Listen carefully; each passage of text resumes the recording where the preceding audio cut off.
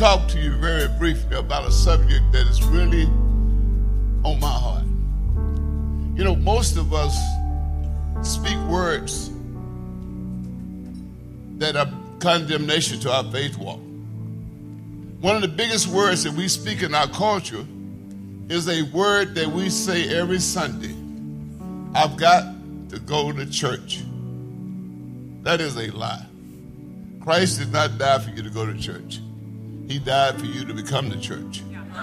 So how can you go to something that you are? And so what happened is we fix our mind that this place is holy rather than us learning to live and let God be holy in our life.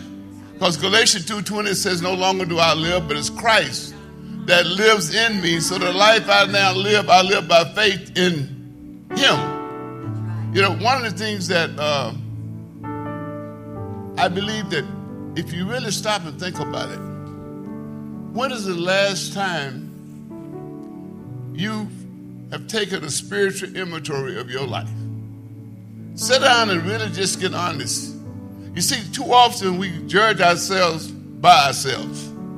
I've done that so many times. Well, I used to do this. I don't do that no more. But you don't judge yourself by what you used to do that you don't do no more. You judge yourself by looking at Jesus and see how much of you don't look like Jesus still, and he wants to change so you'll look more like him each day. See, when you look at the scriptures, the idea is for you and I to die and let him increase. I'm not going to use just to drop a name, but there's a famous actor that's a friend of mine now. Stephen Baldwin came to Dallas and asked me to be involved with his ministry. And so I said, Stephen, tell me about your experience with the Lord. What has God done in your life? And what is God doing in your life? And I said, where do you see God today taking you? So Stephen stands up, he takes his shirt down, and he has tattooed across his back, I must decrease and he must increase. I said, Stephen, I can hang with you, brother, because you understand it. See, it's not about what I do for God. It's what I trust God to do through me that will bring glory to himself. Because if you've been declared to be dead, no longer you living, but it's Christ is living. And what does people want to see? More Jesus in your life. In John chapter 12, down about verse 20, some Greeks came into Jerusalem. And the first thing they said was, we want to see Jesus. And Jesus gave an awesome message to his disciples. They went to him and says, these men from Greece want to see you. And Jesus made a statement, unless a seed dies, it's only one seed.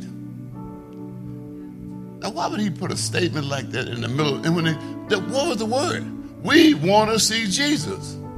Then he goes on to say, unless the Son of Man, what he was trying to tell them, unless he died, it would only be him. But when he died and he goes down, when he come back up, there would be many of him. That's why he says, greater works will you do than I do. Because when he came out of the ground, if he stayed in the ground, you and I wouldn't have no hope. But because when he came up, the ultimate goal was he wanted to saturate the earth with little Jesus growing up in the faith so that he could make a difference and change the world. And the problem is today the world is staying the same because we haven't taken our assignment serious enough to go out and be who God called us to be. I don't care who you used to be. That don't mean that it's who you are now. You see, when you understand who you are now, you can walk in the anointing. You can walk in power. And you can be the head and not the tail. The reason we have the problem we got right now in the government because we did not do what God told us to do. He didn't say go make converts. He said go make disciples. A disciple is one who learns of Christ. He follows Christ and he reproduces another life. If you took inventory in the average church today, you can't find 10% of the people that have ever made a disciple. You see, how will you look when you stand before God? He let you live for 80 years, and you never made one disciple. And that was a commandment. It wasn't a suggestion. It was a commandment. Go make disciples. Let me tell you a real brief story. I was a businessman excited about making a lot of money, and I met a little blue-eyed white brother. I'd been walking with the Lord, half-stepping. So I've been praying, God, bring somebody in my life that can help me understand what it means to be a disciple. So one day I'm walking, and I get in my car, turn the radio on, and here's a man saying, if you want to know how to become a disciple, call this number. And so I called his number. I went and met with the guy, and the guy I met with, I thought, man, there's no way I'm going to come back and meet with this guy. He's got more pride than I have. So I was walking out the door, and here's a little guy sitting in the chair with gold-rimmed glasses, and he looks up at me and he says, would you like to have coffee? At that time, I owned 4 nightclubs. I was one of my best customers. Last thing in the evening time at 3 o'clock, you want when happy hour started at 4 is a cup of coffee. I don't know about you, but coffee wasn't on my agenda. And for some reason, I know now, I went and had coffee with him. He asked me a question that I couldn't answer. He says, are you investing or are you spending your life? And I thought, man, I got a mortgage company, I got an insurance business, I'm in the club business, I got real estate. What in the world are you talking about? Are you stupid? I said, are you investing or spending your life? He said, I'm investing my life. You want to hear my story?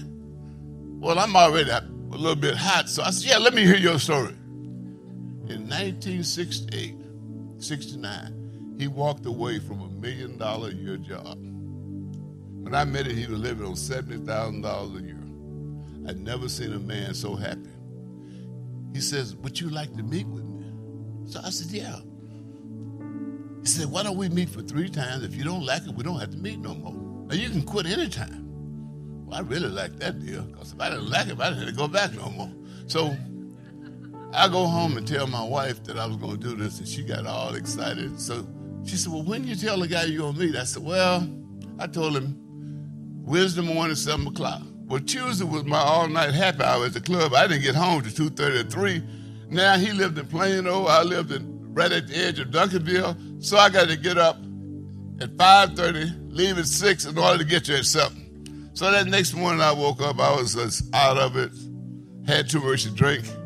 My wife kicks me out of bed. Get your drunk butt up. Go meet with that man. You ain't going to lie to that man. So I get up. My car drives up to Plano. I walk up to his house, and there's a sign on the door that says, choose ye this day who you going to serve. For me and my house, we're going to serve the Lord. I walk in the house smelled holy, his wife looked holy, he looked holy, and I looked drunk. I mean, that was a heck of a combination. So we sat down at the table, and he says, what's Jesus doing in your life? I said, John, he's not doing a lot. I'm drunk from last night. Isn't it neat to see what Jesus can do with a drunk? Never said a harsh word to me. He never said to me, you need to quit doing this. So we got through meeting, we prayed. He said, if you want to come back, we'll meet next week. 13 years later, I was still meeting with this guy. My whole life changed because I saw him not just teach me, but I saw him model what he was teaching me. You see, one of the things about it, we have to realize when we start into discipleship with anyone, is don't make them look at you. Don't let them see you unless they see Jesus in you. What you need to do is say, I'm not the standard.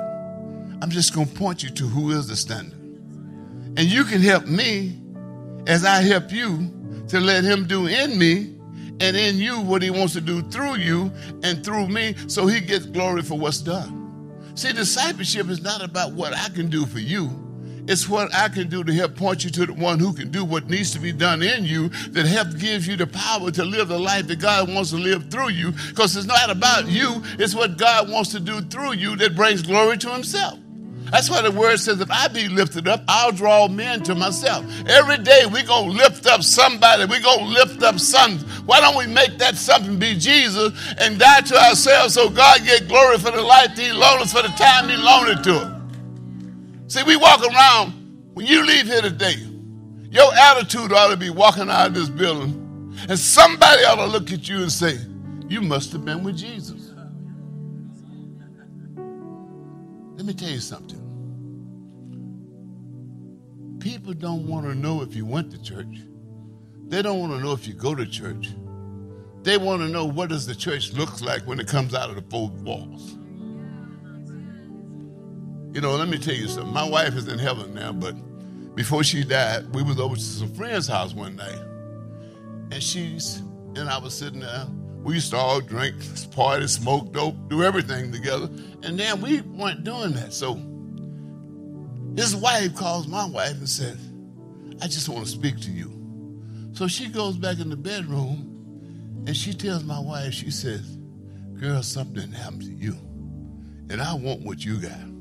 So my wife said, well, you know, John got involved with this ministry and we've given our life to Christ, and we're there doing Bible studies, and you know, girl, it's just been great. And she said, can you baptize me in my bathtub?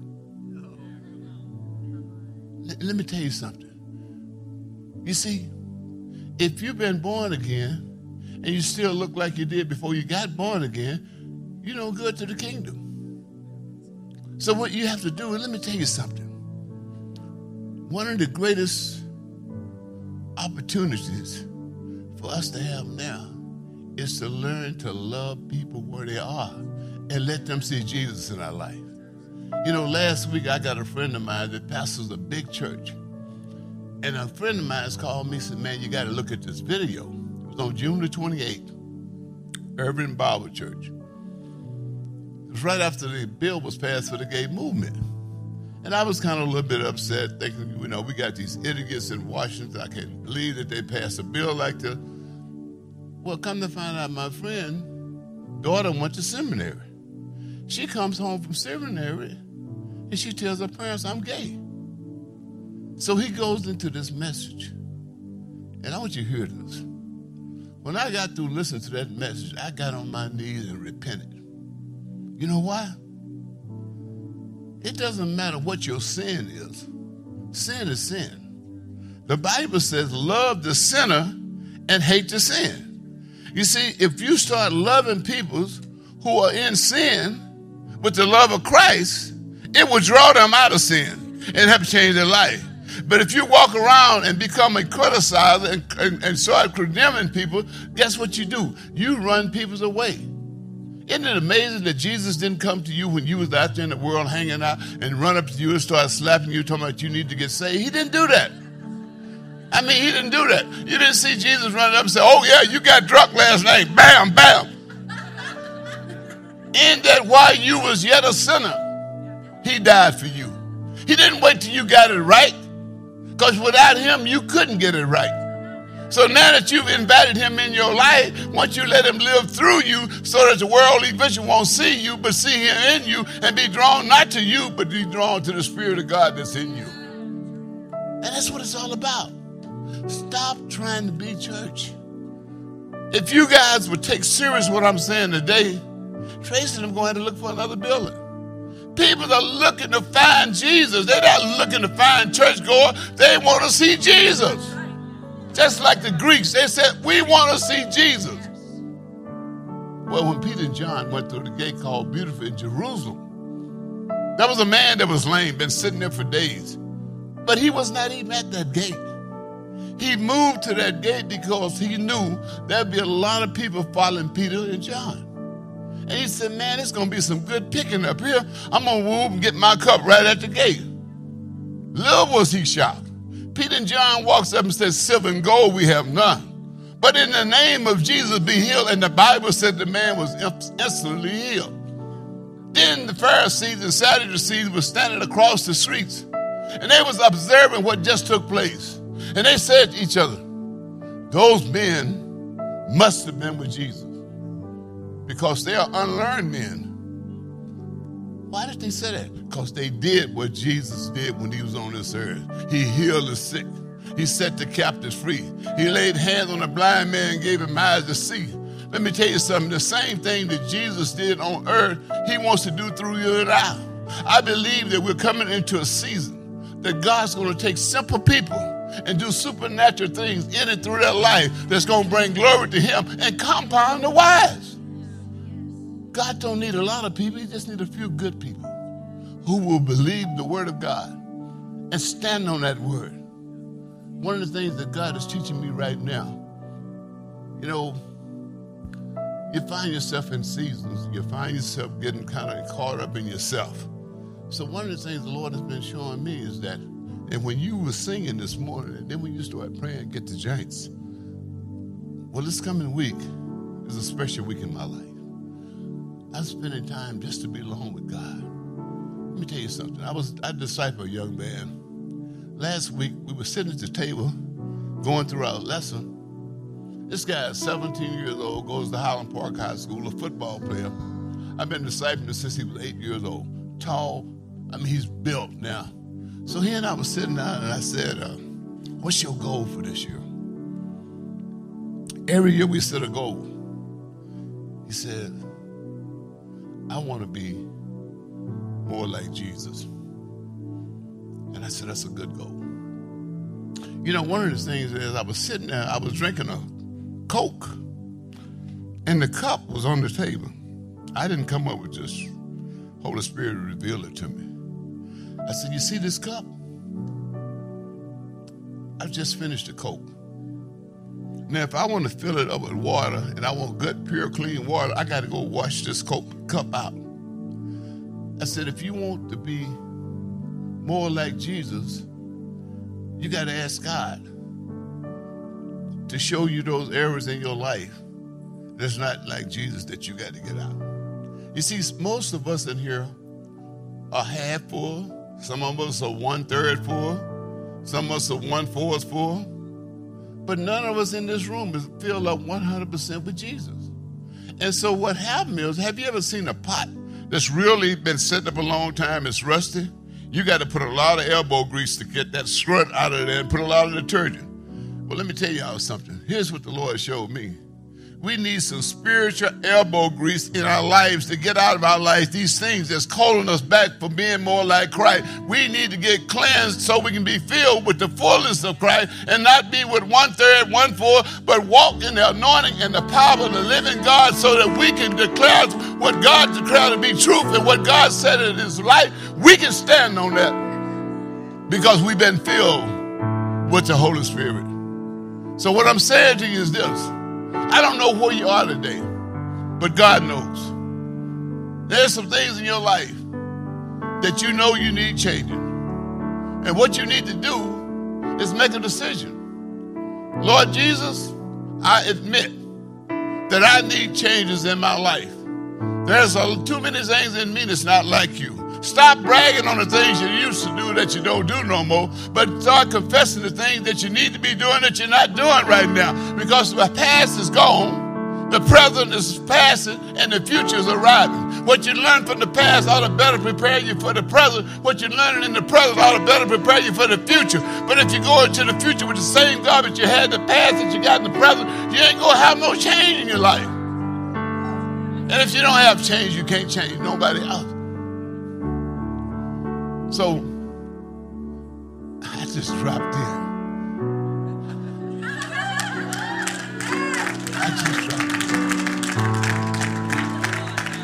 I didn't.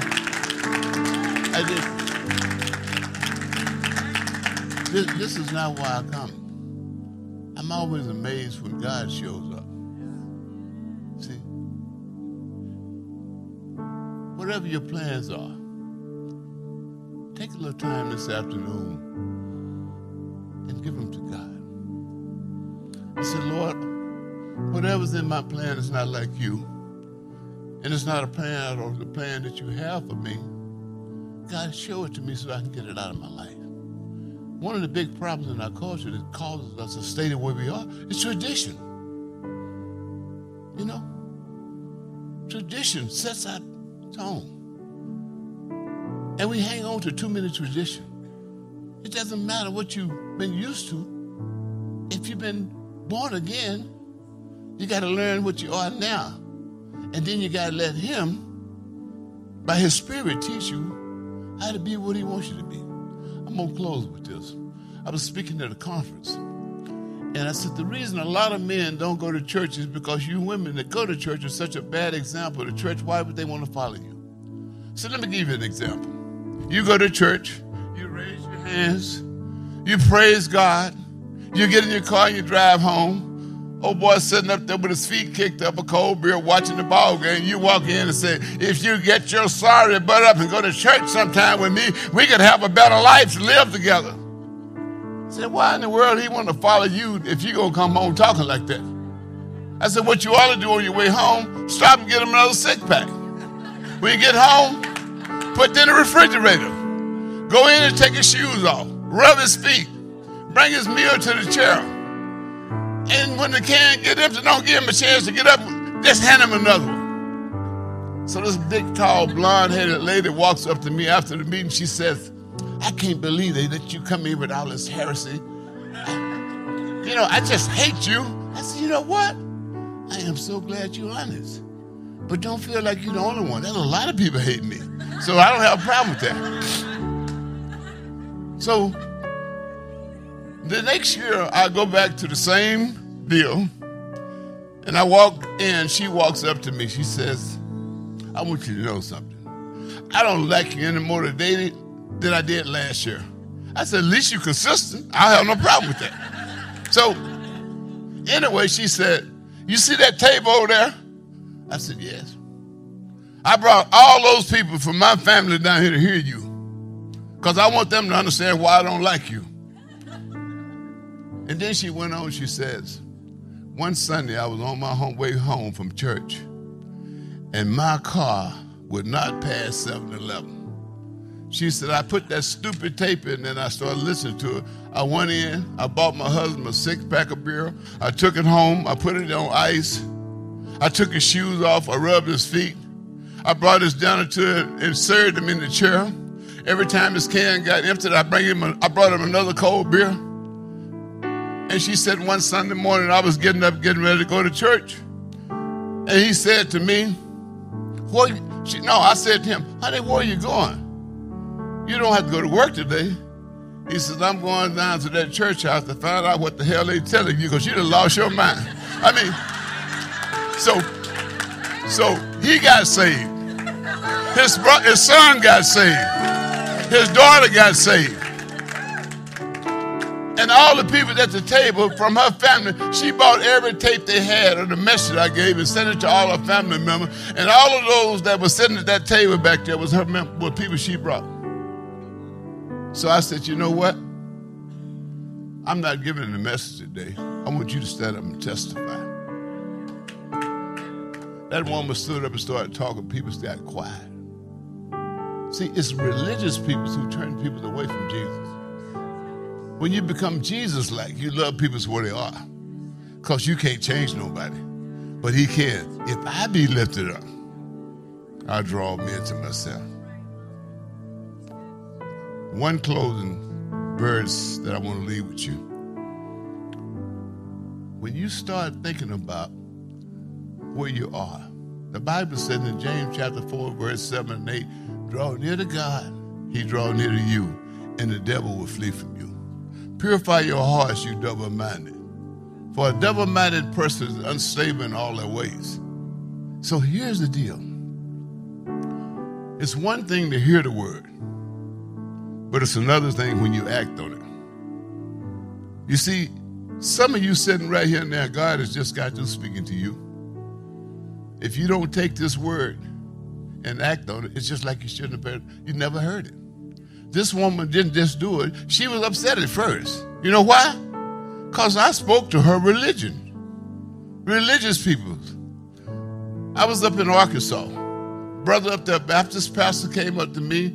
He said, Brother John, you know, my nephew wanted me to marry him and this lady he's marrying, and she'd been married before. And I said, no way will I marry you. I don't marry a man to a woman that's been married and divorced. He went on and on. So I didn't particularly like what he said, but I didn't want to be real rude. So I decided I'd come home and do the thing I know to do, and that's pray about it. About 4 or 5 days later, I called my brother up and I said, brother, I said, you said something. And I didn't respond to it. I said, you know, I'm amazed at how we set our standards higher than Jesus. He got real quiet. I said, now, I want you to help me to understand this. God's grace could reach Apostle Paul, a murderer of the church, and let him write most of the New Testament. But that grace can't reach a woman who's been married and divorced to where you can marry to a man that hadn't been married. Something wrong with that picture, my brother. You see, sin can never take you so far that grace can't reach you. And so the brothers got a little angry, got off the phone. About 3 weeks later, he called me. He went and resigned as a Baptist pastor of his church because his denomination and its tradition caused him not to reflect his Christ.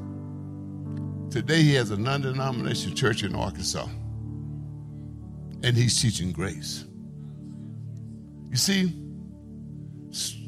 there's two types of people that lives in our world that are Christian. One of us, one group, is looked on as a thermometer. We can go around and tell you everything that's wrong with our culture, with our society. But once you've been born again, you're no longer a thermometer. You become a thermostat. A thermostat can change the climate of the temperature. If you're living in a world and all the people around you are sinners and on their way to hell, and you've been living there for a year or 2 years, and they still all sinners on their way to hell, then you could be known as a thermometer. You know what the problem is, but you're not doing nothing to change it. When you find a friend that you're praying for, don't go to that friend talk with your Bible up on your arm and tell them how much God's done for you. Just go love them. And talk to them like you would talk to anyone else. And every now and then, drop your word of your testimony. You see, if you have a friend that don't know no scripture, and you only know one verse, all you got to do is tell them what the one verse has done for you. They can't argue with that. And let them see that verse be lived out in your life. Make a decision. All of you all who want to be thermostats, stand up. And all of you all who want to remain thermometers, stay sick. Don't get up, because you're going to be a thermometer when you leave anyway. But here's what I want you to do. I want to lead you in a little prayer, and I want you to just pray. Before you pray this prayer, I want you to confess. Lord Jesus, I'm about to pray a prayer that only you can answer. Lord Jesus, I confess to you, I have not been the witness that you would like me to be. Lord Jesus, without you and the work of your Holy Spirit in me, working through me, the truth that you want to reveal to others, Lord Jesus, unless you do it, I'll never get it done.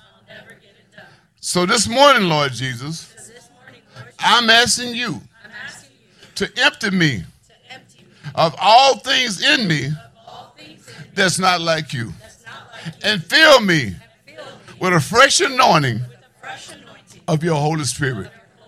When I leave today, Lord Jesus, let it be in my mind. I'm not a thermometer, but I'm a thermostat. And for wherever I go, Lord Jesus, I want you working in me and working through me to change the temperature in people's life. and they'll see Jesus in my life and be drawn to you, Jesus. I give you praise and honor and glory. Amen.